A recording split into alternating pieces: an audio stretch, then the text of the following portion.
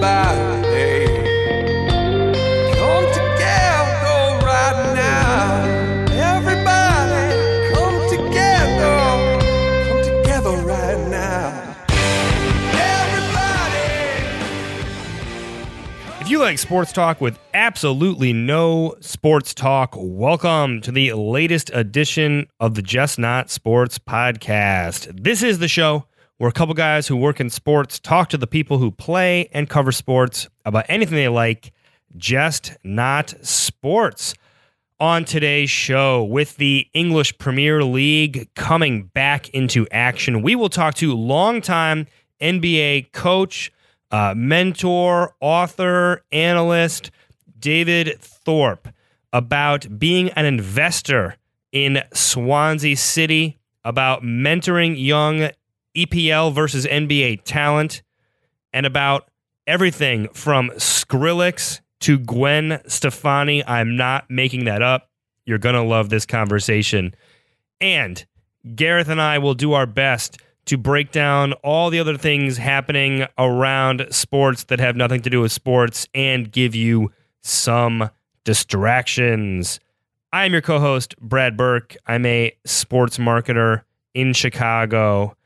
And joining me, no Adam this week, no Joe this week. I will say Joe is coming back to the pod sooner than you may realize, aka next week.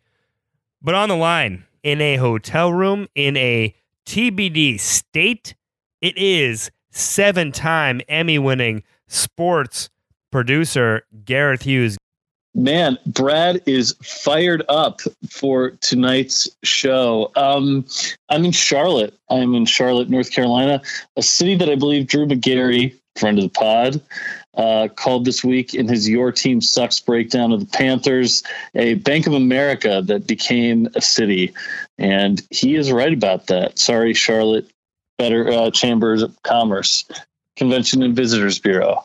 I am here to interview Vern Lundquist for a documentary airing on CBS Sports Network at the end of the month on the Army-Navy streak ending last winter. And Brad, to your point about my family, my wife was very happy to see me leave because she's behind on Game of Thrones and I don't watch it. So she was able to catch up alone tonight. And I called to say goodnight to her. And she was like, okay, I'm watching Thrones. You can get off the phone now. So that's where we're at. All right, Gareth, spoiler alert on Game of Thrones. The dragons, they're not real. It's all a dream. It was all a dream. We used to read Dragon magazine.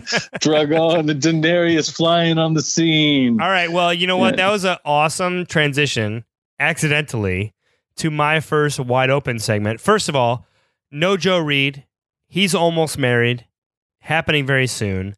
No Adam Millard. He is working, tied up. He loves you all. He's the tied smart up? components. Yeah, he's tied up and working. It's how we work in PR. It's an endurance type of thing. It's like a American Gladiator type of thing. But we are here, Gareth and I, to drive you through the latest happenings in the sports world. And I want to start with Wide Open. We always throw the show wide open. Anything that's around the sports world but not in the sports world is fair game. And I want to talk Game of Thrones. So, Gareth, Noah Syndergaard. Am I pronouncing that right? You're in New York. Am I pronouncing that right?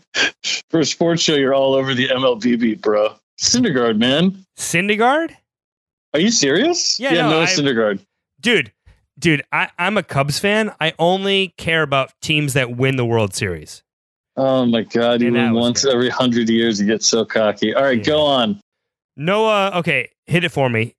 Noah Syndergaard. Syndergaard was in a recent episode of Game of Thrones. He was just throwing a spear. I was a little disappointed. I wanted to see dialogue, Gareth. Okay, look.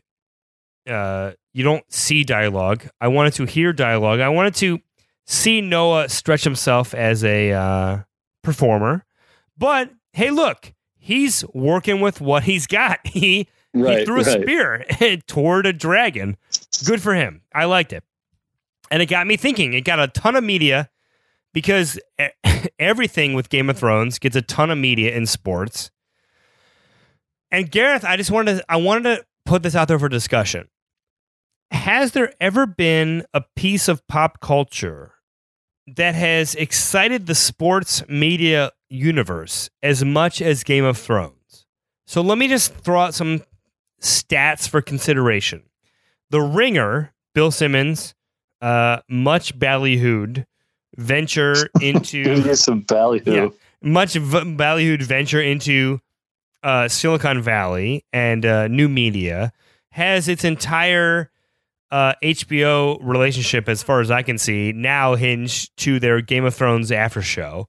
You've got, Clay Travis, which was canceled from HBO and now just exists on their website. No, it exists on Twitter, and I think it's actually doing better on Twitter than it was on HBO on demand. I agree with that. You end up with the show. I give Simmons credit. Like, no one pivots in sports like Bill Simmons. Like, I give him credit, and I think they're better off for it. But you've also Chris Paul has a good pivot, dude. Come on. Has it ever been to the third round of the playoffs, Gareth? That pivot? Touche. We'll find out with Houston and James Harden. And it won't. I would also throw out there that, like, look, you've got Outkick the coverage. Clay Travis goes Periscope after every episode of Game of Thrones. You've got Big Lead doing recaps every Monday. You've got Desmond regularly sharing Game of Thrones recaps from IO9, their sister site. Or maybe that's not. I don't know. Deadspin's barely a site at this point. It's an aggregator. So let's leave them out. Look, Deadspin has writers that I really respect. Drew McGarry, a friend of pod, I have to defend. I think Marchman is fine. I think Lindsay Adler is really good. I'm going to defend Deadspin. Bernico is great. Look, I love Deadspin, but I'm not throwing them in because they're aggregating from IO9 or Jezebel or anything like that. That's where it gets a little hazy. It's like a retweet. Has there ever been a pop cultural entity that has made the sports world cover it like Game of Thrones? Go. Brad, I am glad you asked, because the answer is yes. Because we have talked more about the damn Bachelor on this very show than just about anything else.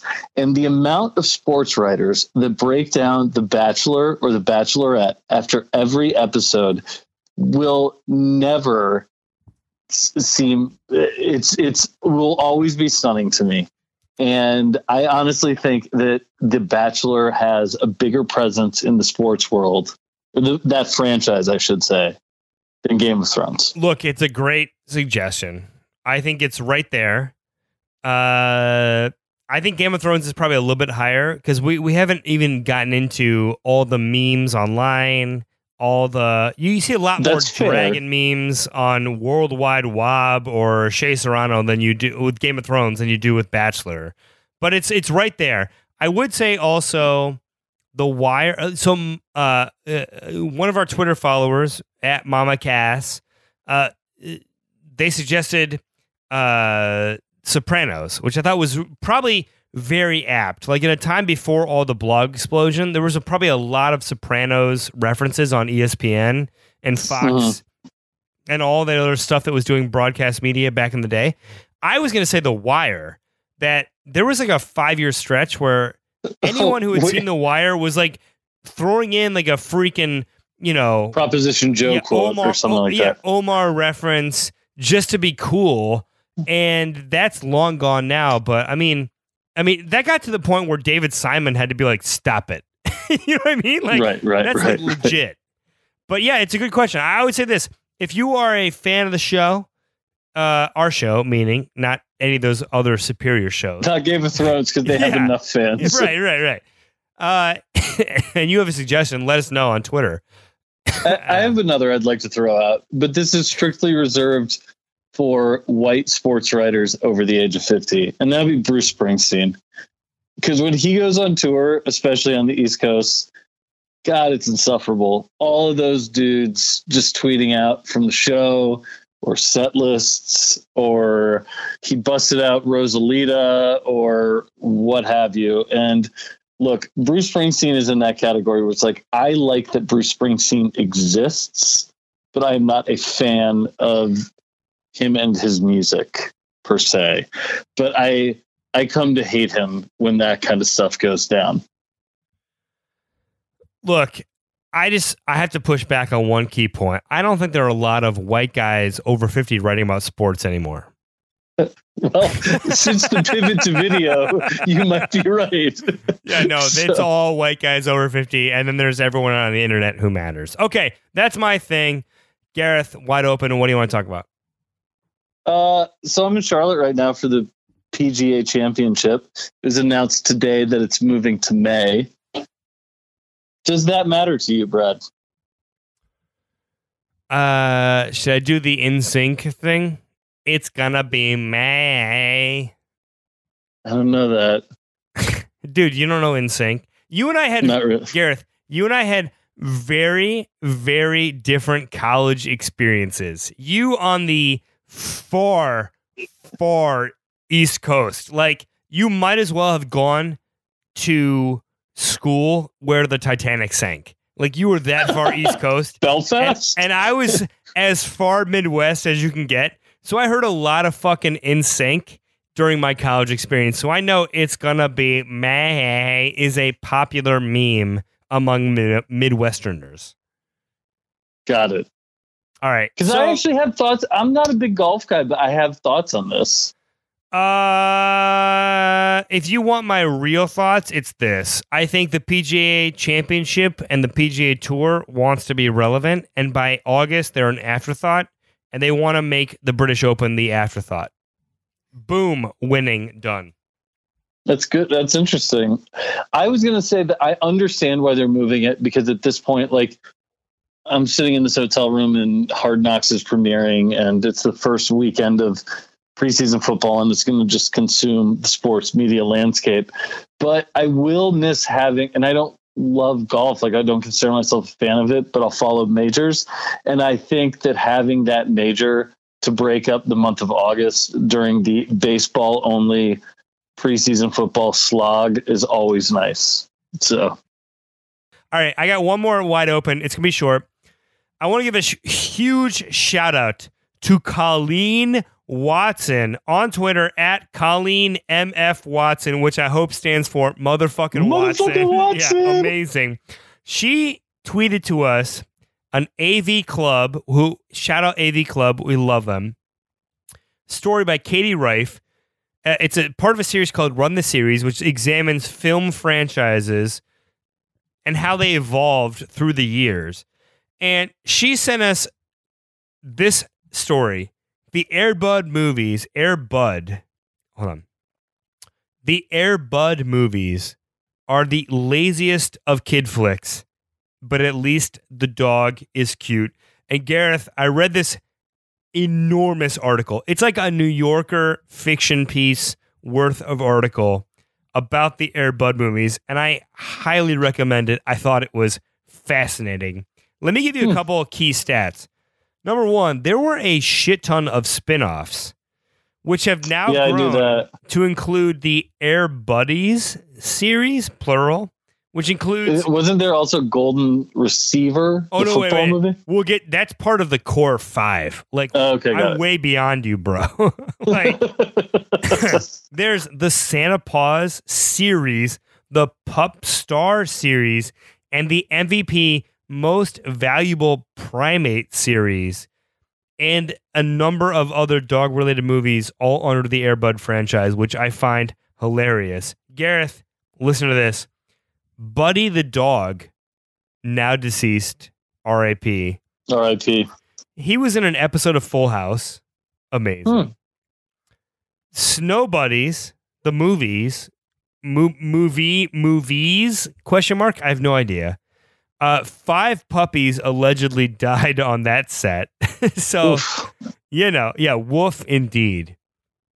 And then the article goes on after what I can only describe as a Bill Simmons-esque 40,000 word like opus.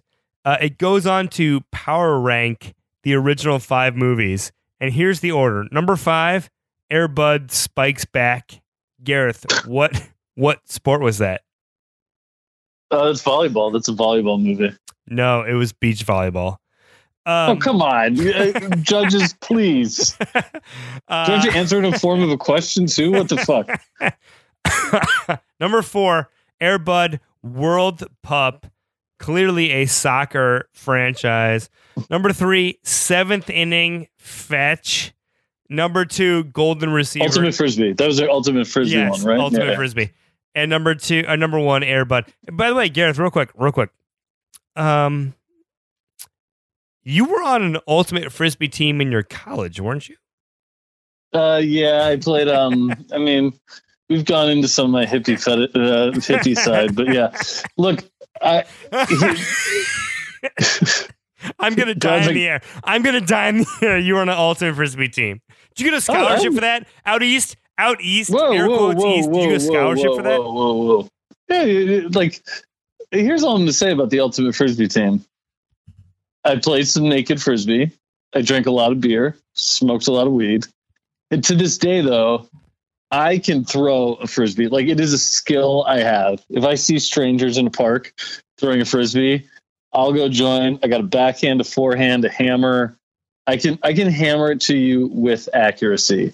So that is a valuable skill that I got from college, and I am proud to say that I played some Ultimate Frisbee.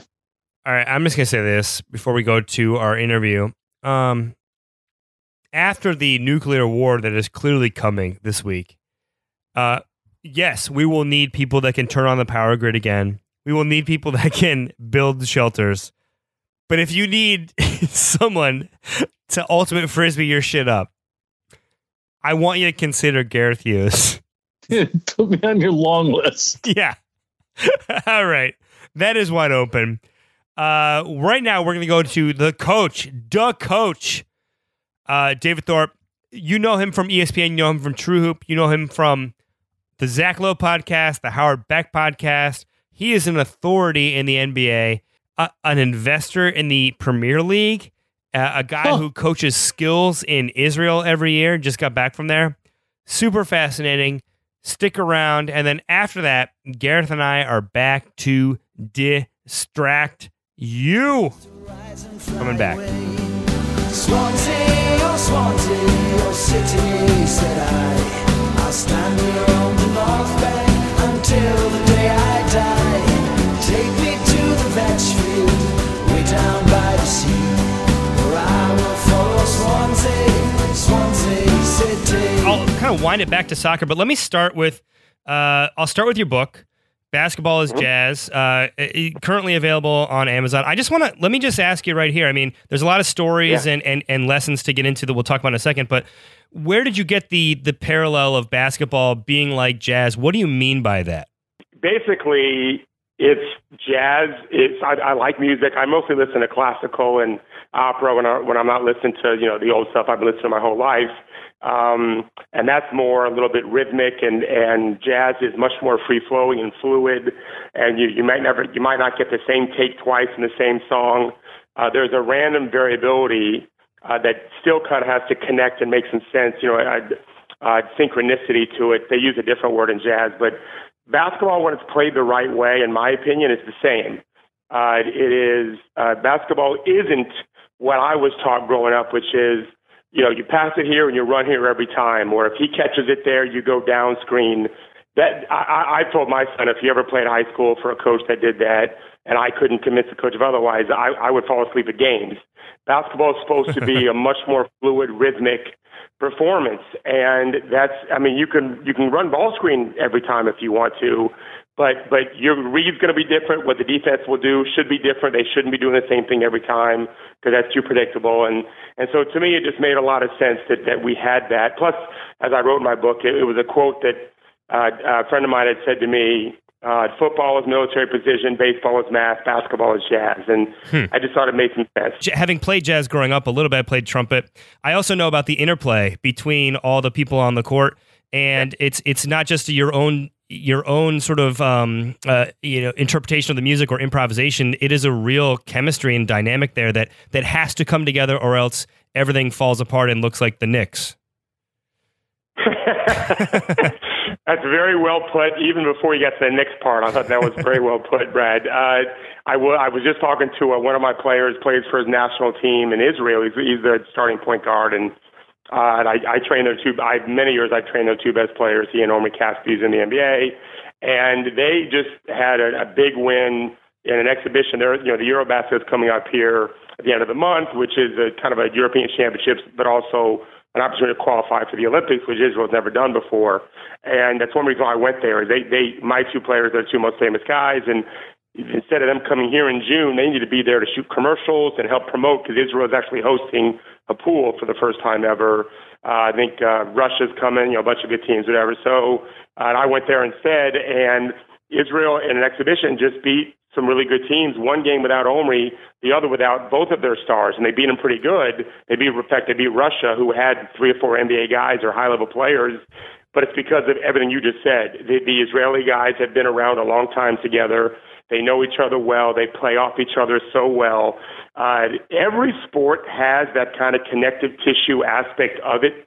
Wide receivers and quarterbacks certainly have to be on the same page and almost have instinctive reads that are done simultaneously. But what you said is exactly right, because everyone is so close together. It's not just about seeing it; you actually can feel it in many cases. It's just a small court, and so when that interplay that you have, and I know as someone who does kind of read about music some, and also I just love studying the creative process. I just posted some on Facebook the other day about Calvin Harris and the way he made his last song, Slide.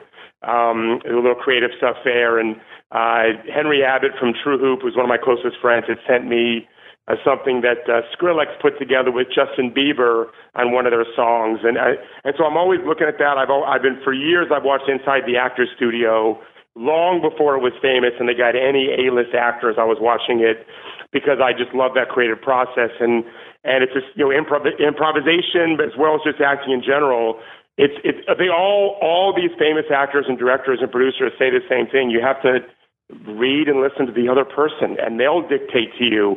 And I think that's so much a part of our game. You have a section in the book called "The World Is Not Flat." Have you informed Kyrie Irving, and is he disappointed? Great question. I have not, and I really don't know if he is.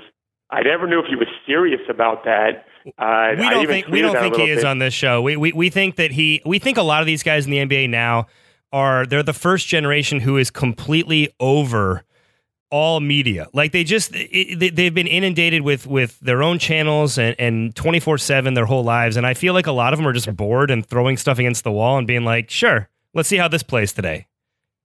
Boy, I know I met Kyrie when he was a rising rookie. In other words, the summer before. I met him at the NBA Finals in Miami. He was with his agent. We just said hello. He didn't know who I am. I don't think he knew who I was, and I barely knew who he was. I don't really pay attention to college too much, but I knew he was going to be a top, he was going to be a top, 2 or 3 pick in the draft at that point. Seemed like a very nice young man. I understand what you're saying, but I'm going to take it a step further, and I've done a few podcasts recently where I've expressed this. As someone who does get a chance to watch the English Premier League and pay attention to sports globally, not just soccer or even just basketball, but I pay attention globally, and I've had a chance to travel some. Our athletes in America are the last to figure out where their leverage is and why they have leverage. And there's lots of reasons for that. We can get into race and what that's played in slavery and all of that, because it all really does have an impact on mindset. But there's no question that I think you could probably trace the roots back farther, but I'll start with LeBron's decision that he did on TV, which was a debacle. By the way, he hasn't screwed up since in terms of PR. Everyone's allowed to make mistakes. Our athletes are finally realizing that they're the show. Right. I've got our record many times of saying the NBA is a coach's league, and what I always mean by that is that the best coaches tend to always find a way to be relevant and develop players and so forth, and bad coaches tend not to. But of course, the superstars are what drives everything. In Europe, if you have a great year, I don't care if you have 3 years left in your soccer contract, you can hold out and demand, as long as the team that you're currently playing for is going to get paid. It's a very important point. They've got to get paid. That player Neymar, I think Woody gets sold for $200 million. Yeah. To the team in Paris. So his old team got paid. So did Neymar. Well, that's what Kyrie's doing by saying, hey, you got to trade me. And I still have time left. He's not the first guy to do that. He's the first guy to do it in the way and manner that he did, coming off a team that has been to 3 straight finals. We're going to start seeing this as the norm now, where players just realize that they've got control, for maybe 5 years of their entire career, and because they can't do it when they're first drafted until we finally get rid of the draft, and they can't do it when they're so old no one cares, like Carmelo doesn't really have any power left.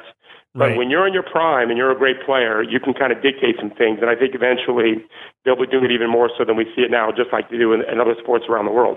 Yeah, I mean, you mentioned the English Premier League, and for our listeners' benefit, I mean, you're an investor with Swansea over there. The season kicking off, I think this week, right? Community Shield was just last week. We play at Southampton, correct? Yeah, I love the Premier League. I caught the bug when I had my first daughter 4 years ago. The only on Saturday and Sunday mornings, I took the awake shift from my wife from 5 a.m. to 9 a.m. every Saturday and Sunday, and I just started watching the league. I loved it. Became a Spurs fan. Do not hold that against me. It's okay. And I did make it out to White Hart Lane to watch them play. I brought my wife, and she fell asleep in the stands. And I had to prop her head up like Weekend at Bernie's so no one would know. That's a true story. So I'm just fascinated. How did you get involved with the league? And from your perspective as someone who has covered and been involved with, coached and covered basketball across the world, what parallels do you find between the basketball world and the EPL? So great question. There were two there. The way I got involved was real simple. The men that bought the team, the primary owners, are in one case a friend of mine, in another case one of my closest friends. And he and I had talked about maybe doing some work together at some point where I would do some consulting on player development and so forth, because he knew my success in basketball with the players that I helped anyway. And I've kind of a thing where if I'm gonna get involved in something, I'd rather have a chance to have some ownership of it. And there was some opportunity there to put some money in. So I got together with some people in Florida, team doctor of some of the pro teams here, my brothers who are very involved in sports and medicine and so forth. And we put a little group together and put some money in. And just because it'd be fun. To your second question, which is great, because I just was talking about this with some Swansea people the other day. I was with the team in Raleigh, who they were doing their preseason training. They played a couple exhibitions, and I went to practice every day. I was able to stay in the team hotel, and I got a chance to talk to the coaches and the head coach every day. And at one, we went to Durham.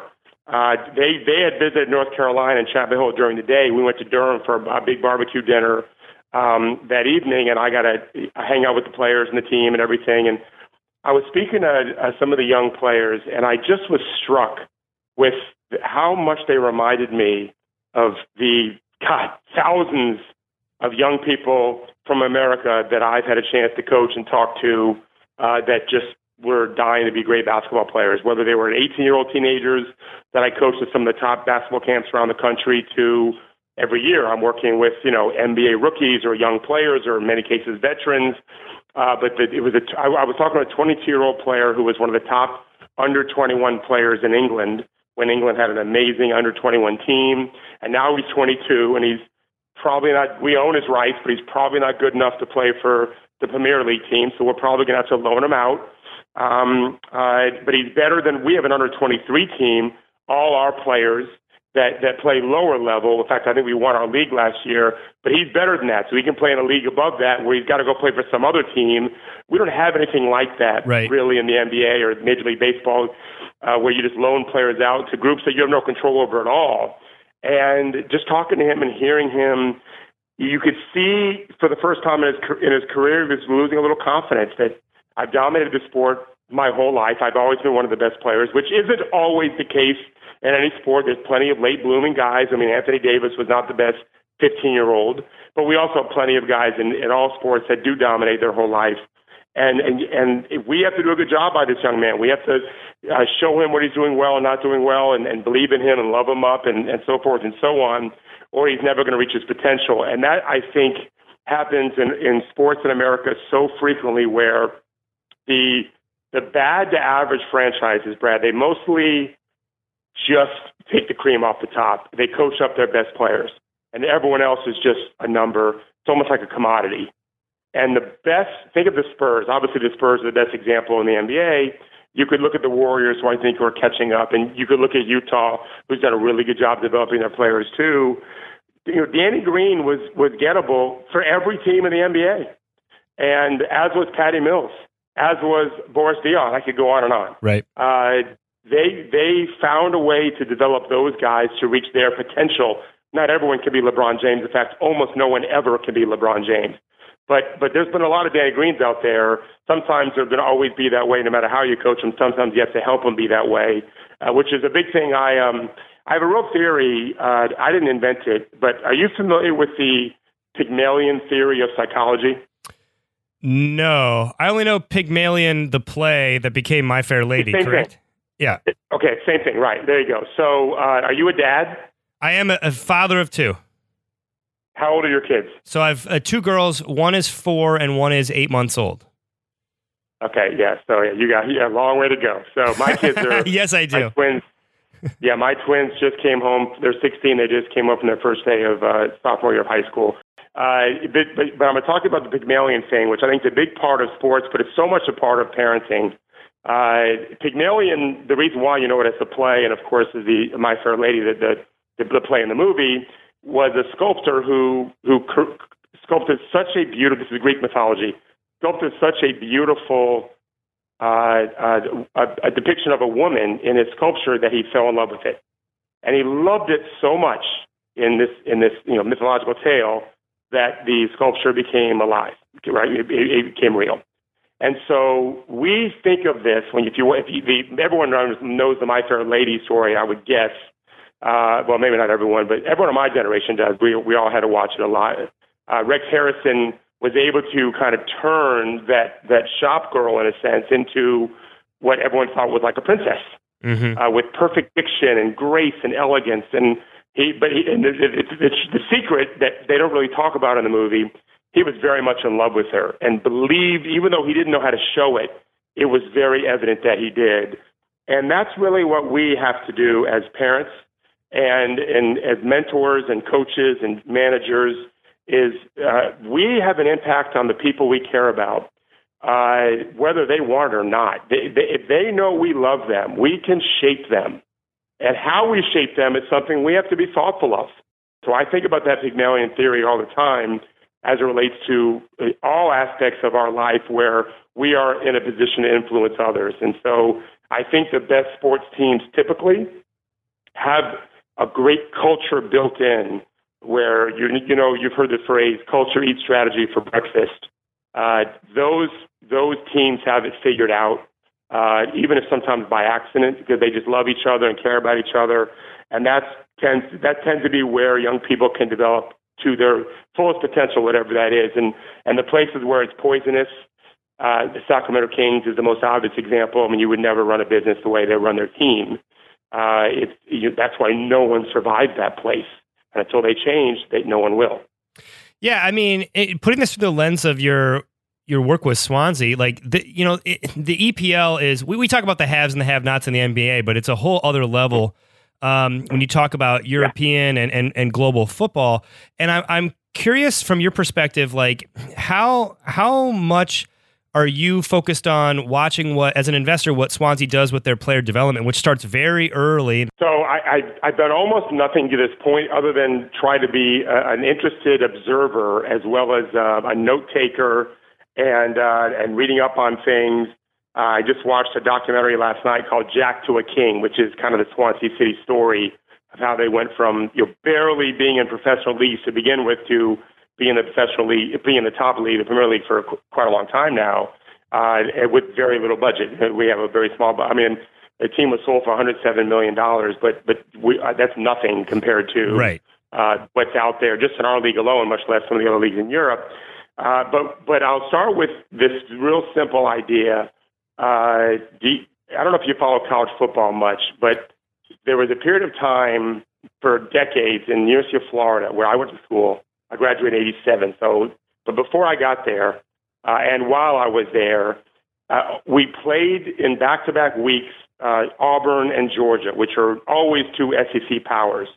Now remember, and by the way, when I say SEC powers, I'm talking about the best football in the world, right? College football in the South is typically the best for lots of reasons. Our guys play year-round and train year-round and whatever. High school, we have high schools here in Florida and Georgia and Alabama where the head coach doesn't teach, he just coaches year-round. Weightlifts and the whole thing. But Florida had almost never beat those two teams back-to-back, almost in history. And then we hired a guy named Steve Spurrier, who had come from Duke, which was a small football school. Spurrier had played at Florida and won a Heisman Trophy. He was a great player. No one knew if he could really coach in the SEC. People thought he couldn't. And right away, he just started talking about, I don't understand why it is we can't beat Georgia and Auburn in back-to-back weeks. Number one, we play Georgia every year in the Gator Bowl, which is in Jacksonville. It's an hour and a half away from Gainesville. It's in our home state. Even though they sell the tickets 50-50, it's our bus ride shorter, and it's our state and so forth. It's just word games. But he just felt like we have the best high school every year to this day. California, Florida, Texas are the top three in number of top athletes produced for football. And Florida typically is number one. We have a huge state, and like I said, we play year-round. And he just felt we have to stop thinking that we can't beat those two teams back-to-back. Of course we can.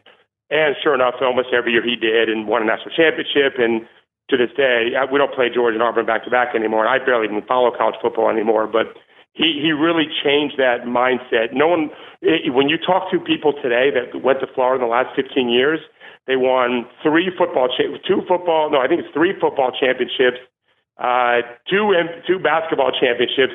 They don't remember when we were there, we always waited for the other shoe to drop. We always waited for the flag to be thrown in football, or the air ball and the free throw, or we just always knew something bad was coming. And so I tell you that to tell you this. That's kind of the Swansea story, which I think is typical of most small budget teams. It's the Cubs, the next Steve Bartman. That mentality exists to a strong level. It's all over the place, but not everywhere. So when I talk to you about this, understand that when I was speaking about this exact same subject to four people, we were driving from Richmond to Raleigh with the Swansea team. I flew to Richmond, went to an exhibition game, then I drove with the team to Raleigh, but I was in a van with four Englishmen and a Brazilian. The Englishmen, all but one, were agents. They represented players and tour operators, and they played professional soccer. And the English guys were like, "Oh, that's us. That's Swansea, and that's England in general. That's why we haven't won a World Cup game World Cup championship since 1960. Even though we have a lot of talents, we have this great Premier League here.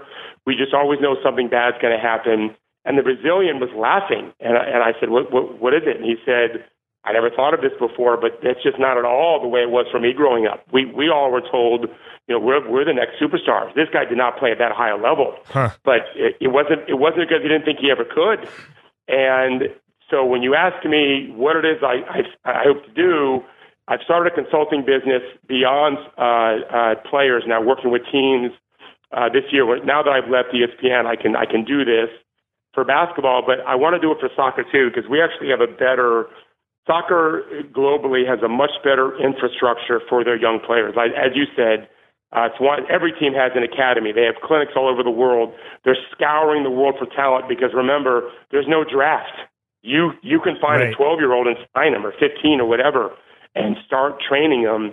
And so I think I want to be part of a group that helps change the culture where we stop expecting something bad to happen, instead start expecting something good, because we're putting in the work and we're talented, and we know. This is something I have in my book. I have a chapter called "Embrace the Suckiness." Suckiness and failure, and that's all part of it. It's all part of every sport you'll ever play, every marriage you'll ever be in, certainly every father-son and father-daughter relationship, and the same with moms. It's just built into life. And so if you're gonna feel like someone threw your curveball, oh my God, the world has it in for me, then you're not paying attention, because it's hard for all of us. And if you keep looking at the obstacles, I promise you'll hit every one. But if you see the bigger picture and believe that That's just part of the deal. If you're on a roller coaster, you're gonna have twists and turns and ups and downs. You know what's coming. Well, that's what life is. You just got to get used to it. How scary is it as someone involved with one of these clubs to sweat out relegation? Oh, man. Which is just like relegation So is scary. not just even, oh, I'm out of the top tier. It's millions and millions and millions of dollars that may prevent you from ever getting back in. So what's it like to watch that and have a stake in the game? Well, I'll start with this. When in talking to the people actually whose entire lives depend on it, Yeah. which is what I did when I was in Raleigh with the team, that was really incredible how incredibly scared they were. For us as investors, and I don't have most of my fortune in that, so we'd survive no matter what. I was still going to pay the bills, I think, but it was definitely nerve-wracking. There's no question about it. It didn't matter that we hired a new coach halfway through the season, our third coach, and from that point on, we finished 8th in the Premier League. So clearly, we were making great progress. Right. But had we not won in the last week, we're out. And or maybe the week before, I think we had clinched it the week before, kind of. And then the day before our last game, someone else lost, and I think that iced it up for us. But it wouldn't have mattered that we did so well, because all that matters is the final standings, and it was brutal. Yeah, it was really scary. But I was talking to the head coach about, I could see as he got there longer and longer, and we were really bad actually when we first got there. We had some injuries and just couldn't score. But you could just tell our group started connecting better and believing in themselves. And in fact, I talked to the players. There wasn't a single guy that said to me this summer like they didn't realize this guy can really coach. And that goes back to what I was saying before.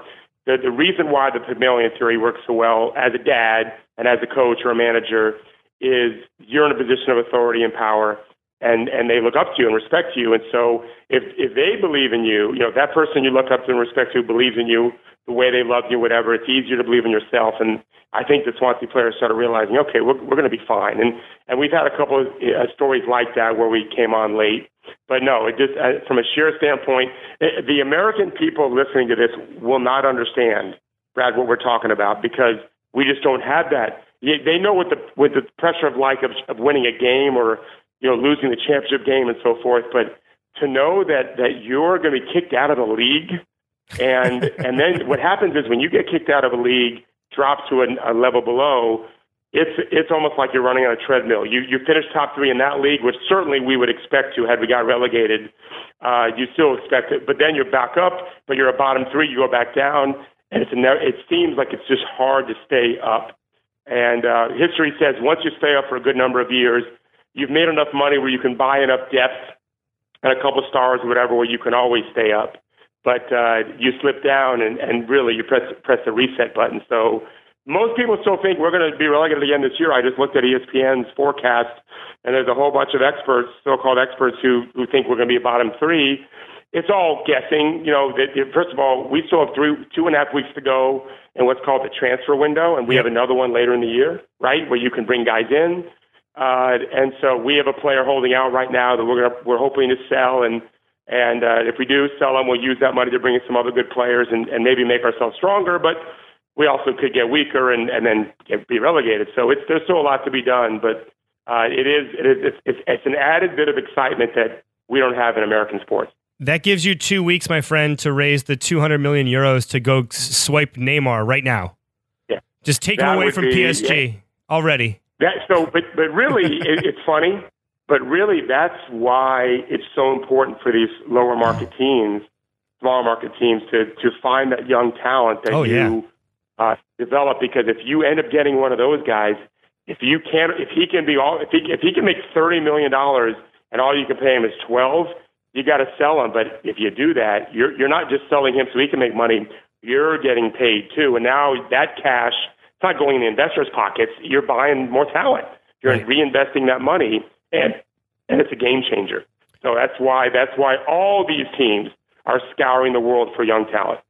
Do you have a favorite song or chant that we can coax out of you? It's funny you ask that. I don't have one. It's really funny you ask it because I have an idea. Do you know the song? It's Gwen Stefani sang it with her band. No Doubt? I just want to play. Yeah, No Doubt has a song called Sunday Morning. I don't know the song. I love the song. It's got an amazing start. It's got a great beat. And the chorus is, she sings Sunday Morning. It's so upbeat. You have to listen to it. And instead of Sunday Morning, I want her to sing Swansea City. Oh. And I feel like the fans would go nuts. It's such a great song.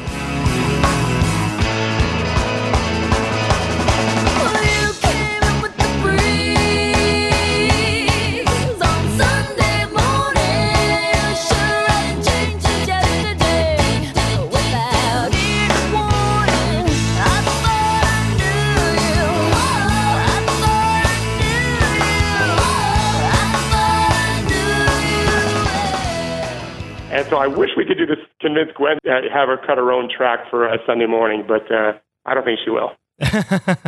Wait, what's yours?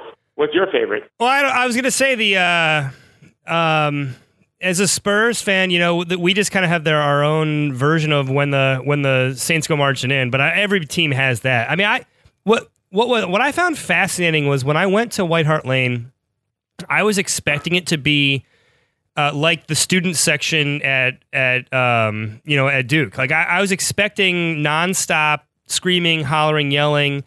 And what I found was it was far more like a tennis match or a Broadway play. Everyone in the whole stadium sat very intensely and watched.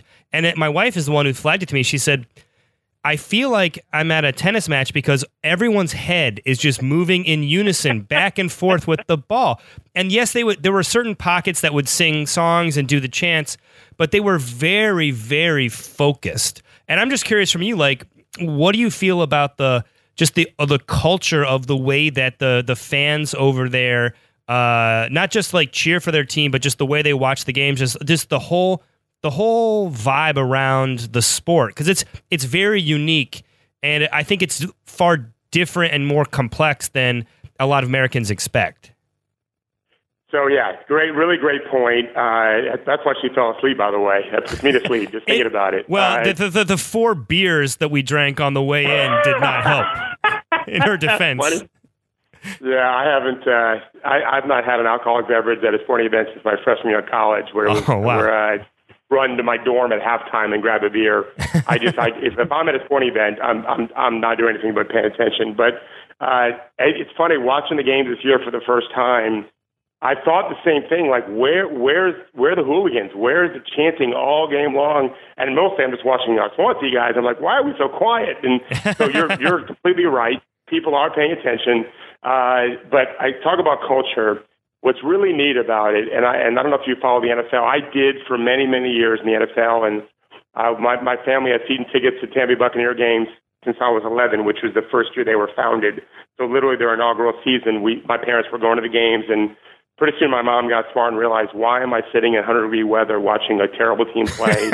0-16. My dad started bringing me, and then when I graduated college and came home, that was kind of our Sunday thing, 8 games a year. He and I would go to the games together, and we continue to do that. It used to be on his dime, and then when I started making a couple of dollars, it was on my dime. And then I think my kids were 4 or 5, so it was a good 15 years, 20 years we were doing this. I just realized, what am I doing? Sitting around in this, I don't care about these players. I don't care about football. I want to go hang out with my twins. And so I convinced him finally to stop, and I don't follow it all anymore, but he does. But it does remind me of this.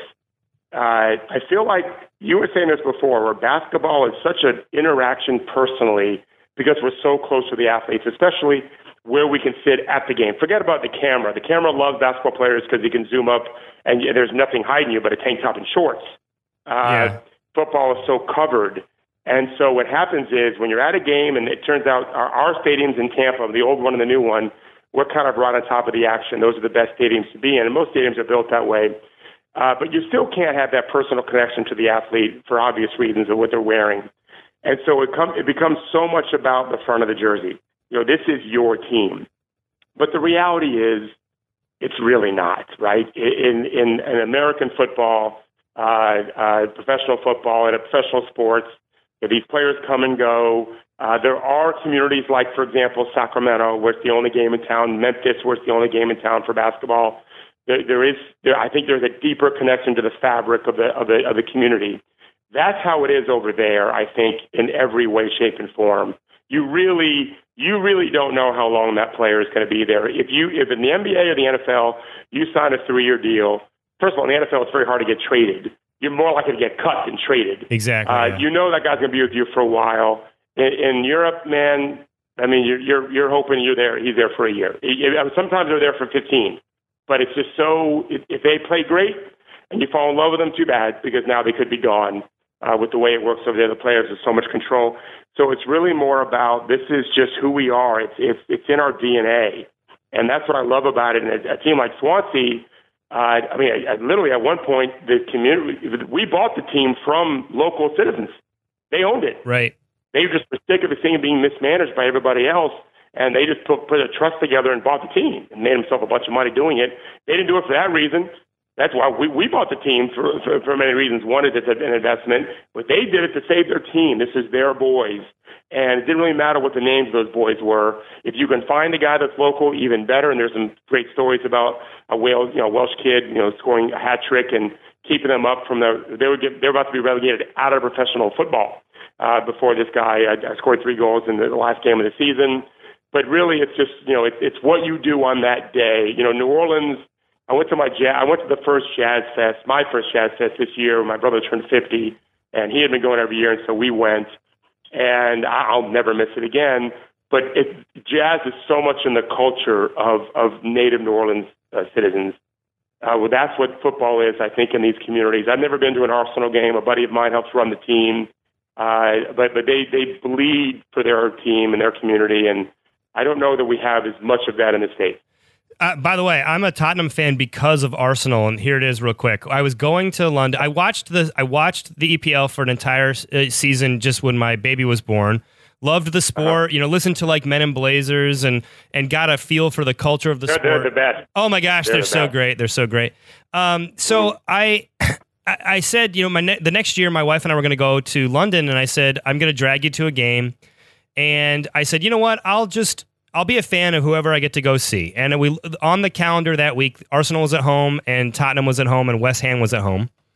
And I said, well, I should probably go to Arsenal. Like I read Fever Pitch, that was my first interaction with EPL years before the Hornby novel.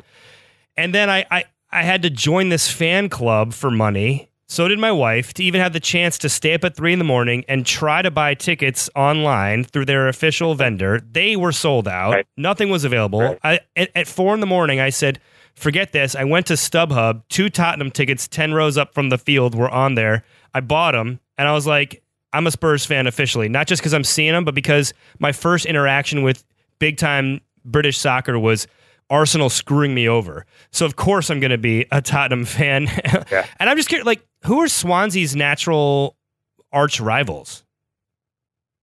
I'm not sure. Actually, I don't know the answer to that. I don't know that we've ever earned, as a lot of NBA guys are saying, you got to win some games to be a rival. Is it relegation? Is that your natural rival? Is the threat of relegation? Yeah. No, I think so. But I love how, like, your story of why you started rooting for Tottenham. My favorite one about that is Mark Stein is a really close friend of mine, a long-time ESPN NBA rival. He's a gigantic EPL fan. Man City's his team, and I asked him once, why do you root for Manchester City? I mean, he has no connection to that part of the world, but he told me a great story. When he was like 10, for the very first time, his parents were sending him to Tel Aviv to go spend the summer with his grandparents. And he loved sports when he was 10, and his grandmother went to the local news, bookstore, magazine store, and said, my sports crazy son is coming here from America. Do you have any NBA books and football books or baseball, whatever? And of course, in Israel, like most places in Europe, all they had were soccer books, soccer magazines or football magazines, European football. And it was all EPL stuff. This is going back, he's probably in his 40s, so probably 70s, early 80s. And so she just filled their home with EPL magazines. And that's what he spent his summer doing when he wasn't on the streets of Tel Aviv. He was reading these EPL magazines, and for whatever reason, he never told me why, Man City was the one team he fell in love with, because who knows when you're 10 what you're doing. Right. I love the organic aspect of that. And I told you before, I like following the creative aspect of all that we see in life. And it's just, I listen to the Hollywood Reporter podcast when they do their awards chatter podcast. So every time there's like the Emmys or the Oscars nominees are listed, the guy who runs their podcast, the Hollywood Reporter, will interview most of the nominees. And so I've heard from Ron Howard to Ryan Reynolds. I just listened to, this was when he did this after Deadpool was rightfully nominated for that brilliant thing. I've listened to Tom Hanks, so many people. And it's just amazing what happens when you're a child. As a dad now to 16-year-olds, my wife and I have been real mindful of what we're creating, because that there's an organic aspect to things that you loved as a kid that'll stay with you forever if you kind of develop it right. And certainly it's why these players around the world, if you can impact them when they're 9, 10, 11, 12, why do you think the NBA is going to Tel Aviv for the first time, in South Africa every year, and Asia? They're bringing their brand over there. Just like you just probably saw the NBA is playing some games in Mexico City and in London again. And they're doing it because two reasons.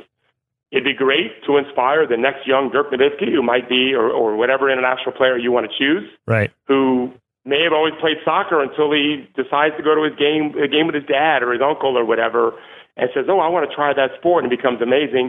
Or, more likely, obviously, he just becomes a fan, and his friends become fans, and his kids become fans, never ending. So that's how you build your brand. And so much is, you're not trying to impress a 35-year-old or 50-year-old man who's just going with his company tickets to one of these games. You're trying to get to the kids who somehow inhale that into their DNA and become lifelong fans. This is the part of the interview where I have to say, can you confirm or deny Brendan Rodgers returning to Swansea this season, mid-season? Go. No, I did not. Yeah, I know. Practice. That's practice for you for when the British tabloids get their claws in you, my friend, and start pestering you. It's incredible how it really it comes. It's self-fulfilling in the opposite way. The way the press is over there. That's why I love the Men in Blazers show, among many reasons why so much. You're almost just I'm sure you've seen the movie with Kevin Costner and Tim Robbins. Bull Durham. Right? Oh, yeah, of course. Right. So literally, because I deal with this with my players overseas in places like Israel for basketball, where the press is the same. All you're doing by being that sensational is guaranteeing you get nothing but cliches back. You seem optimistic. Can you guys get to top 10? I mean, where do you feel like the ceiling is on this team? So, I don't really know yet until we find out what our team's going to look like, and other teams are doing the same thing. I'll tell you this. I just was emailing the guys who really run the team this week about it. I've been around lots and lots and lots of amazing coaches. I have a chapter in my book where I was able to watch John Calipari run his University of Massachusetts team with Marcus Camby through a practice. They had just beat Kentucky, number one in the country, and UMass was now the number one team. And I watched the practice with Red Auerbach in GW's practice gym. I've spent time with really, really top coaches. I've had, Dean Smith has recruited my players when I was a coach in the 80s and 90s for high school, and Lon Kruger and Billy Donovan and whatever. And I know these guys personally. A lot of them are my age, Billy, almost exactly my age, I think. I mean, when I first met Billy Donovan, he was a grad assistant for Rick Pitino, and I had worked with Pitino's camp because they were recruiting one of my players. And Billy would he would send me videotapes of Pitino's ball handling drills so I could do it with my players. I mean, we were contemporary. Right. So I say all that to tell you this. Watching our team practice in Raleigh, I think we might have an elite coach in this guy his name is Paul Clement. And he had been an assistant at Chelsea and some other place and had some real success. What his boss did, he was an assistant. And I'm not always right, but I'm typically right when I say, oh, this guy can really coach. But that's always been for basketball. And some cases for football. And when I was watching the Tampa Bay Rays a little bit, when we hired a guy named Joe Madden, and every baseball guy that I knew that was an expert was telling me Joe Madden was the worst manager ever. And I would go to some games because you can get tickets really easily. We were terrible. I just disagreed. I just saw a different vibe in him. And I was sure that I was wrong because we kept losing. And obviously, Joe Madden is a pretty amazing baseball coach. Yeah. I think we might have a great coach. So if we can finish top 10, it's going to take a lot of things to happen. But when you've got a coach that really is special, the way he relates to players, his leadership quality, which of course is, you can be a great X and O guy, but not a charismatic leader, or you can be the opposite and be a very charismatic leader and your X and O's are just okay. I think he might be the full package. He might really have that talent. How long we can keep him is a separate issue, but that's a great problem to have because it means you've had some top 10 finishes with him and now we'll go get paid, bajillion dollars somewhere else. So I think we've got a much stronger team than we had. Like I said, we finished 8th in the EPL after we hired him through half a season, and that was even with some pretty bad injuries where we lost every game. We still finished 8th. So I think we're going to be a better team because of him having a whole year now there. And if we sell, we have a top player named Sigurdsson from Iceland, Iceland's best player on their national team, and I think he led the EPL in assists. He's probably the best player in the league at set plays for points or assists. He's brilliant, but he's trying to hold out. Everton's talking about buying him. That's what I've been reading about because obviously I don't get the dirt behind the scenes. It seems like it's going to be a deal done. And let's say we sell them we're asking for $50 million. I'm sure we don't get what we asked for, but let's say it's 40 something. And then we turn that into 2 other players that are going to be starting level players to a team that's already pretty strong. We only lost, I think, one of the guy from last year. Then yeah, I think top 10 is possible. I know it's what we want. I mean, that's what we're talking about in fact, we talk about trying to get top 8, trying to qualify for that secondary cup. The Champions Cup is for that top 3 or 4. The next cup, I think, is the Europa Cup. If we can get in that means we had a chance to develop our young players a little bit more in some of those games, make more money too, and become just a stronger team overall. That's what I would hope for is top 8. But more importantly, I just want to make sure we're top 17. Yeah. And finally, there are a lot of fans in America here that like the league, that are getting into it, that they want to choose a team. Give us your 15-second elevator pitch here. Why Swansea City? All right, so I'll say 2 quick things. One is we have an amazing coach, and we have a special style of play. It changes a little bit year to year, but we share the ball more so. We kind of play like the Warriors play. The ball is moving more. Last year we changed it up a little bit because we had 2 primary offensive players, but typically the ball is moving a lot. So we might have 100 more passes in a game than maybe another team would. So we play a more democratic style. I think the best thing is it's because it's small market. You're not just one of a million people. Everyone knows everyone kind of thing. It's amazing. The Swansea fans on Twitter, they all get together and they really have a connection with because there's not 1,000 of them in a bar watching the game. There might be 20 or 30. And so that's kind of cool. You really develop friends as opposed to just bandwagon guys that are fans with you.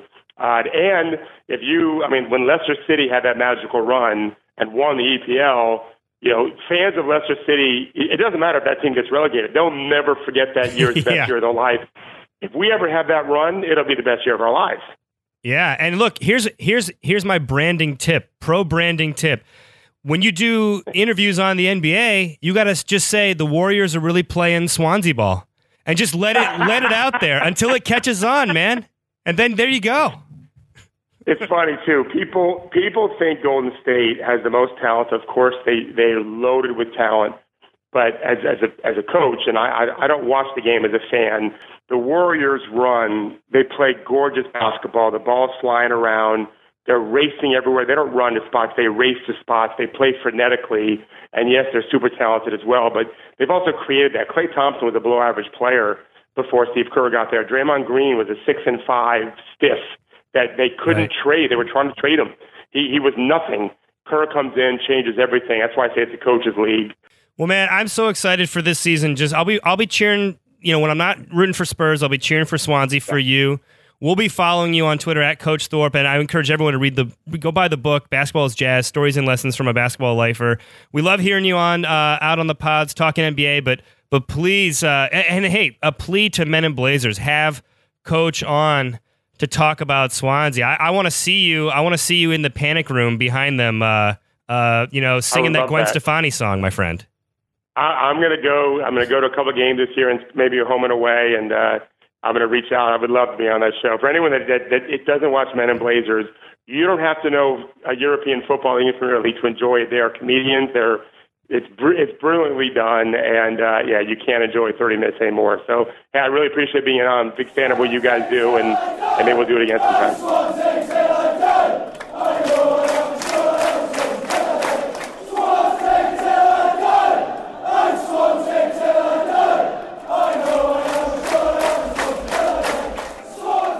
And we are back in the sports world. We always treat coaches, athletes, media like crap when they want to discuss something that's not their sport.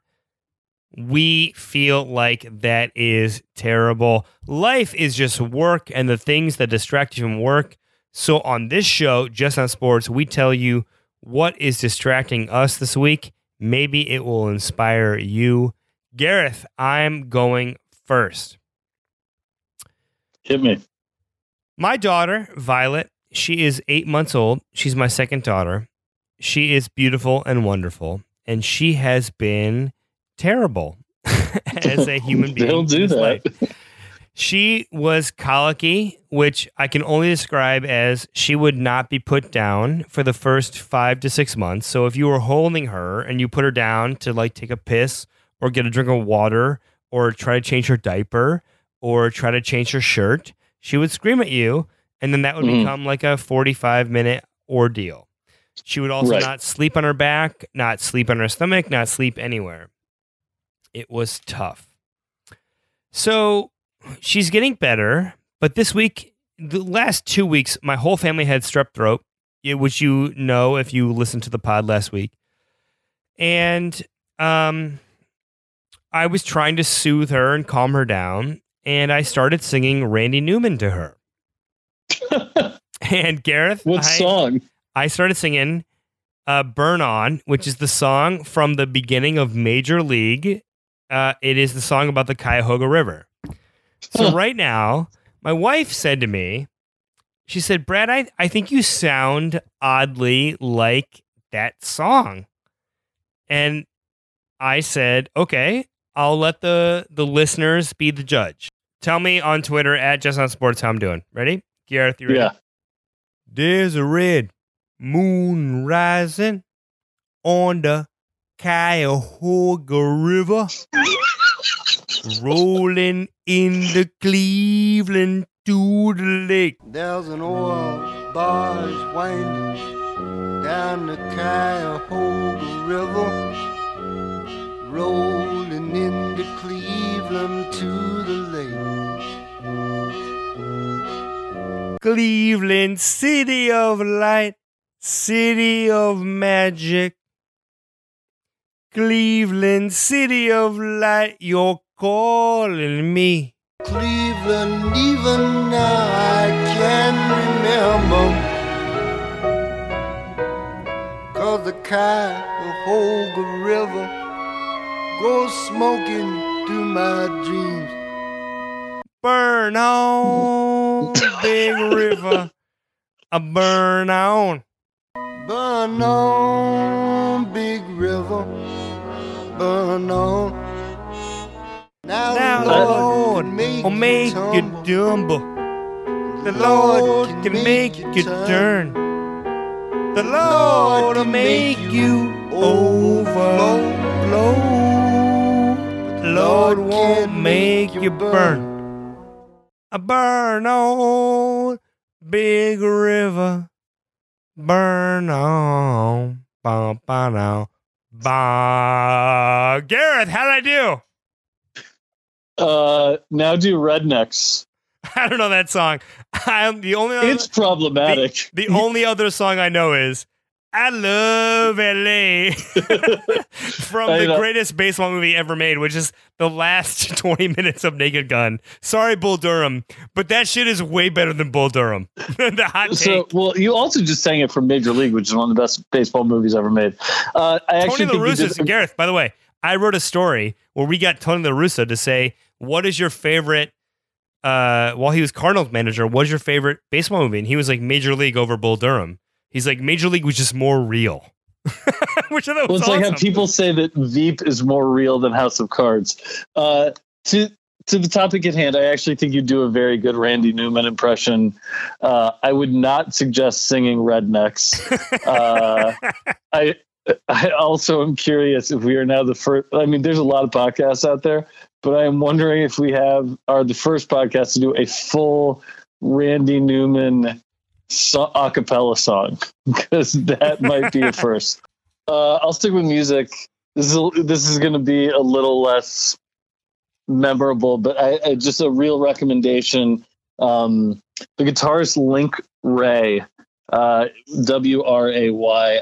You might not know him by name, but you know his song Rumble. It is a like 50s, early 60s rock and roll classic, instrumental, just like that drum. It's in Quentin Tarantino. It's in Pulp Fiction, in the diner scene.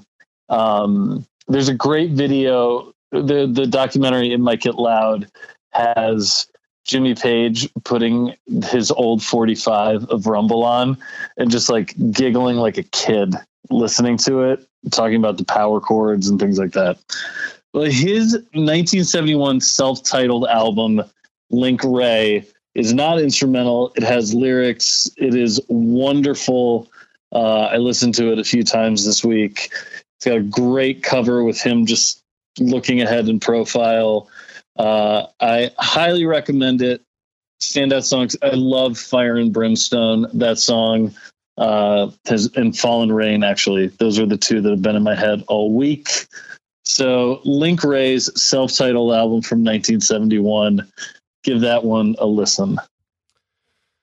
I love it. I want to quickly close by saying this. I was in my car, which is my wife's old car. We got a new car. And found her CDs. And Gareth, they are butt. They are just butt. My wife's musical taste in the 90s and early 2000s can be described as Gareth's masturbatory fantasies of jam bands, which is like Widespread Panic, Tons of Fish, Tons of Dead, and then 2 Ani DeFranco CDs, which I threw in her face instantly. Like, you have 2 Ani DeFranco CDs? And no, look, I may or may not have tried to convince my wife to leverage one of our very few grandparent babysitting sessions by going with me to a Tori Amos concert in Chicago recently. But Ani DeFranco, no way. I'm all in on Tori Amos, but no Ani DeFranco.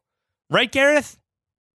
I don't know, man. When I showed up at college back in 1997, my joke was, if Fish and Ani DeFranco covered the Rent soundtrack, every single person on our campus would have owned it. I have no problem with Ani DeFranco. I don't listen to it. Napoleon is a fucking awesome song. She wrote some classics. She was a woman running her own label. I'm not calling this but you like NSYNC, man. Different strokes for different folks. Can we settle a beef right now? Right now? You and I were in a record store called Looney T. Birds in Oxford, Ohio. It's a true story, probably. A Luscious Jackson came on the speakers, and they were like, you said, oh, hey, you should check out the Co-Stars. They're like a spin-off band, and I bought their CD, and that CD sucked. They've got a couple good jams on there. Name one. My wife loved. That was 20 years ago. Let me consult the Spotify. Wife. Just name one. If you can name one, I can name a good Co-Star song. If you can name one Co-Star's good song, I will let this $12.95 pass forever. Go. I not off the top. Here we go. There's the album. The Co-Stars. Come on, you're Googling it. You're Googling it. I haven't listened to that shit in 20 years. I got nothing. Hey, Gareth. Me neither. What? That's the point.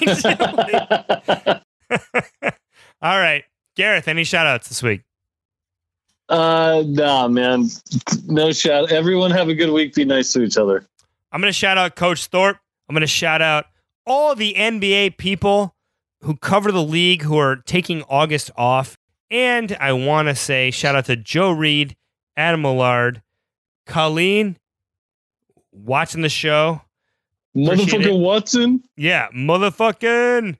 And I want to say, Gareth, I'm going to do it. Ready? I'm going to do it. Yeah. I'm going to give a shout out to my boy Uzi. Yeah. Def Jeff, Mhm. the legend. Yep.